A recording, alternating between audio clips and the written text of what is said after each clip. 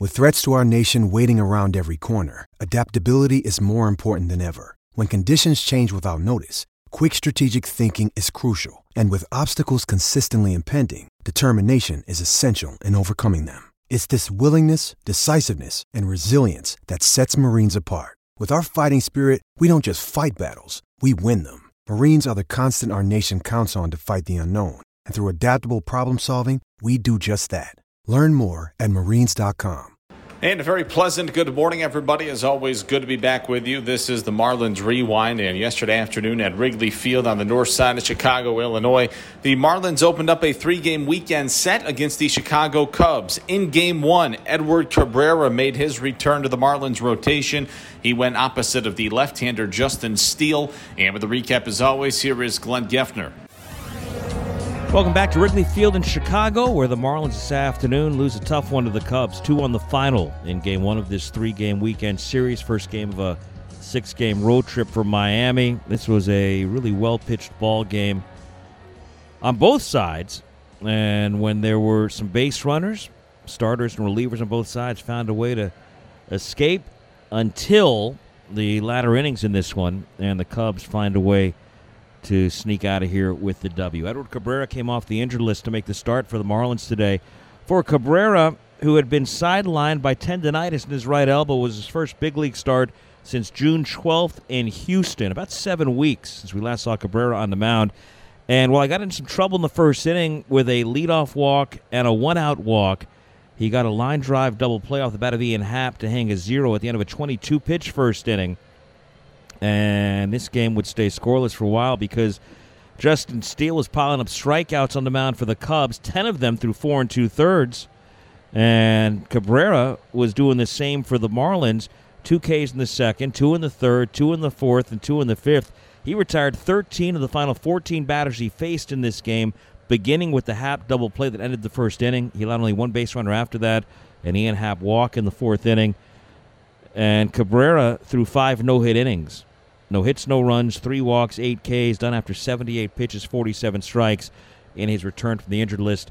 This game was scoreless all the way into the 7th. The Marlins had a chance in the 4th inning. They loaded the bases with 1 out, but Peyton Burdick in his big league debut struck out, and then Jacob Stallings hit a fly ball to right. Marlins got a man to second base with 1 out in the 5th inning. Miguel Rojas singled and stole a base, but Joey Wendell struck out, and at that point, Justin Steele was pulled from the game. Michael Rucker came on, got Garrett Cooper to fly to right. And it was just 1-0 after another going up on the big manual scoreboard out in center field here at Wrigley until the 7th inning. Cabrera went the first 5 for the Marlins with 3 walks and 8 Ks. Huáscar Brazoban came on and started the 6th. He allowed a leadoff single to Nick Madrigal. He then walked Rafael Ortega. A wild pitch got runners to second and third. So the Cubs in a scoreless game had second and third with nobody out. Some big bats coming up, and Brazoban, with the infield in, had to go after Wilson Contreras. 2-2, Contreras, a swing and a miss. Brazoban needed a strikeout, and he gets it. A good changeup from Huáscar Brazoban for the first out in the 6th inning. Then he had to go after the dangerous slugging first baseman, Patrick Wisdom. And on 2-2, he takes strike 3 called. Brazoban back-to-back Ks. First Contreras, now Wisdom, and there are 2 outs in the 6th. At that point, Donnie pulled Brazoban. He went for the lefty Stephen Okert to turn Ian Happ around. Happ would bat right-handed against Okert. Second and third, 2 down. Scoreless game in the Cubs' 6th. 0-2 to him is over the outside corner. Called strike 3. Got him on a slider. So the Cubs had second and third with nobody out. Brazoban strikes at Contreras and Wisdom, and then Okert fans Happ to escape the mess. In the top of the 7th, the Marlins would finally break through as the Cubs brought right-hander Eric Ullman on to pitch. He got the first out, Stallings on a fly ball to left, but then Charles LeBlanc singled. LeBlanc went 2 for 3 in this game. He was lifted for a pinch runner, Luke Williams, and errant pickoff throw to first base got Williams down to second. Ullman then hit Miguel Rojas with a pitch, and so the Marlins had men at first and second with 1 out in the 7th inning. Ullman was pulled. Left-hander Brandon Hughes out of the bullpen to face the lefty hitter Joey Wendell. The 2-2, Hughes to Wendell. Bouncing ball up the middle to his right. Madrigal can't get it. Base hit right center. Williams around third. He's coming home. And finally, the Marlins have broken through. Miggy to third. An RBI hit for Joey Wendell. And it's 1-0 Miami in the seventh. And at that point, the Marlins had first and third with only one out, but they could not add on. And that would come back to hurt later. Garrett Cooper lined softly to second for the second out. Jesus Aguilar struck out. And we hit the seventh inning stretch in this game. Miami won, and the Cubs nothing. Anthony Bender pitched around a one-out walk in the bottom of the seventh, set down the side to keep it 1-0. And at that point, through 7 innings today, Marlins pitchers had worked 24 consecutive innings without allowing a single run, going back to the first inning of the Tuesday game at home against the Reds. Marlins couldn't extend their lead in the 8th inning, put a couple men on base with 2 outs. Peyton Burdick in his big league debut worked a walk after striking out his first 3 times. Jacob Stallings then singled with first and second and 2 down. Luke Williams hit a fly ball to left, ending the top of the 8th. In the bottom of the 8th, Dylan Floro came out of the bullpen trying to protect a 1-0 lead. He allowed a leadoff hit to Nick Madrigal. Rafael Ortega then hit a high chopper up the first base line. Garrett Cooper lost it in the sun, but recovered in time to tag the runner out, Ortega, for the first out. Madrigal took second, and with a man at second and 1 out in the bottom of the 8th, up to the plate stepped Wilson Contreras. Last time he played at Wrigley Field last week, he thought he was playing here as a Cub for the final time. It was a very emotional day for him, expecting to be traded at the deadline on Tuesday. He was not traded. He's still a Cub. Got a big standing ovation his first time to the plate here today. And in the 8th inning, he reminded Cubs fans why they're so happy he's still here. Floro's 0-1. Contreras rips one to left. Way back. Burdick onto the track, at the wall, and into the bleachers. He's still a Cub, and he's got the biggest hit of the day. Wilson Contreras, a 2-run homer in the 8th to put the Cubs on top 2-1. And Rowan Wick, who got the final out in the 8th inning, would set down the side 1-2-3 in the 9th. Miguel Rojas a pop-up to second. Joey Wendell a ground ball to short, and Garrett Cooper a ground ball to third. Cubs win it 2-1. Contreras with his 16th home run, RBIs 40 and 41. He was hitting 167 in his last 22 games. Into today, he had been 0 for his first 3 today. But with the game on the line in the 8th, he delivered. And the Cubs on that one big swing win this one 2-1. For Chicago, 2 runs, 4 hits, 2 errors, 6 left. For the Marlins, 1 run, 7 hits, no errors, 11 left. Rowan Wick, the winning pitcher, 3-5. Dylan Floro takes the loss 0-1. Time of the ball game was 3 hours, 20 minutes. This was a 2-1 game that took 3 hours, 20 minutes to complete. Cubs with the win snap a 5-game losing streak. They'd lost 6 of 7 coming in. They improved to 42-63 on the season. They're now 21-32 here at Wrigley Field. Meanwhile, the Marlins have lost 6 of 7. They have lost 18 of their last 27 going back to July 6th. Marlins are again 10 over their low water mark of the year at 48-58. Now 25-30 away from Lone Depot Park. Game 2 of this series comes up tomorrow. Pablo Lopez from Miami. Lefty Drew Smiley will go for the Cubs. Again, a 2:20 first pitch Miami time as the Marlins continue this 3-game set here at Wrigley Field. The Marlins and Auto Nation are again working together this season to strike out cancer in our communities. Every time Marlins pitcher records a strikeout in 2022, $25 will be donated to Auto Nation's Drive Pink Initiative to support cancer research. Today, a total of 13 strikeouts, meaning another $325 from the Marlins to Auto Nation's Drive Pink Initiative for the season now. 926 strikeouts by the Miami staff, $23,150 from the Marlins to Auto Nation's Drive Pink Initiative. Tough afternoon for the Marlins. Not a whole lot of offense really for either side.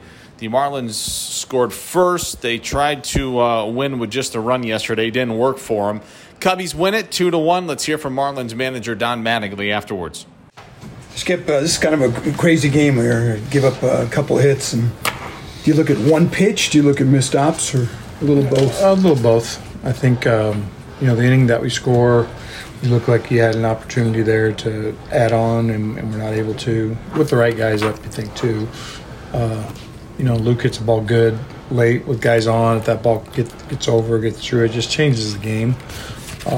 Then we leave the change. Looked like a change up. It just kind of stayed middle and down with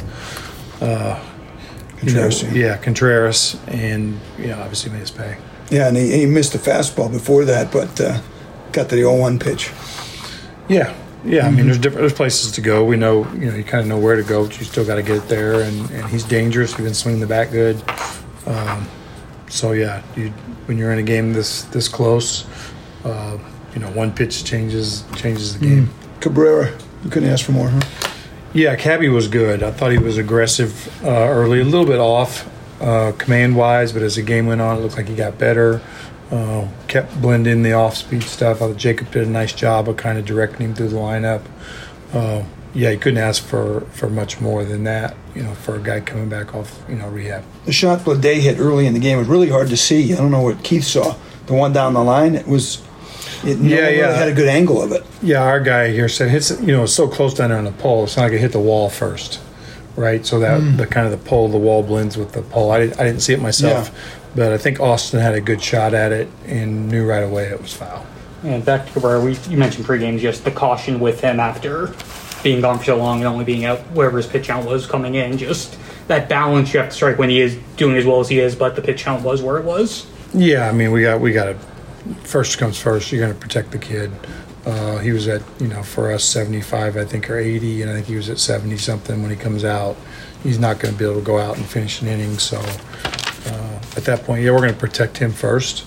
But this outing gets him a chance to, that his pitch count changes next time out. He'll be further down the road. Sixth inning, I think it was a Contreras about the foul ball that looked like it bounced off his leg or whatever. What was the discussion there on that play? Yeah, we thought it hit him when he was fair, and it sounded like the ball was foul when it hit him, and it sounded like they had it right too. I think Austin again said that the ball was foul. Doesn't matter if he's in fair. But the ball is in foul territory. Charles, 2 hits, including the one that started that 7th inning rally. Just what have you seen from him weekend? I know it's only a weekend, but what have you seen from him in terms of what he can do with the plate? Yeah, I think what we've seen is really what Darren Brown told me when he came up from AAA. He's a guy that has a pretty good game plan when he walks up there, and he stays with it. And I think that's one of the things you see him. He's more calm. It's like he's got some ABs under his belt. He's not out there jumping at everything. He's got an idea what he wants to do, and stays with it. And he's having success. He seems to be kind of good at a lot of different things. He runs pretty good. He's been pretty steady with his hands at third. He can play multiple positions. So at this point, he hasn't did really anything that says, man, this guy's not. He's been a pretty good player. For Cabrera, is there anything you're seeing differently from him from last year and maybe this year? I think it's a guy that's been here, so obviously took some lumps last year. He's been, I feel like, a little steadier this year about just using all his pitches. He's kind of changed a little bit. He's using his 2-seam some and the 4, the changeup, and using his curveball at times. So he's using the whole mix. I think that's one of the things that's been better. But for the most part, when he can get into good counts, he's actually got weapons even when he gets behind. But you'd love to see a guy stay in good counts where it really makes guys guess. So that was Marlins manager Don Mattingly after the Marlins 2-1 loss to the Cubs yesterday. The Marlins back to 10 under at 48-58. Game 2 of this series comes your way this afternoon at 2:20 when Pablo Lopez goes opposite of the left-handed veteran Drew Smyly. We'll hit the air at 1:50 with Marlins on deck. And as always, we hope you'll find some time to join us on the Marlins Radio Network, driven by AutoNation.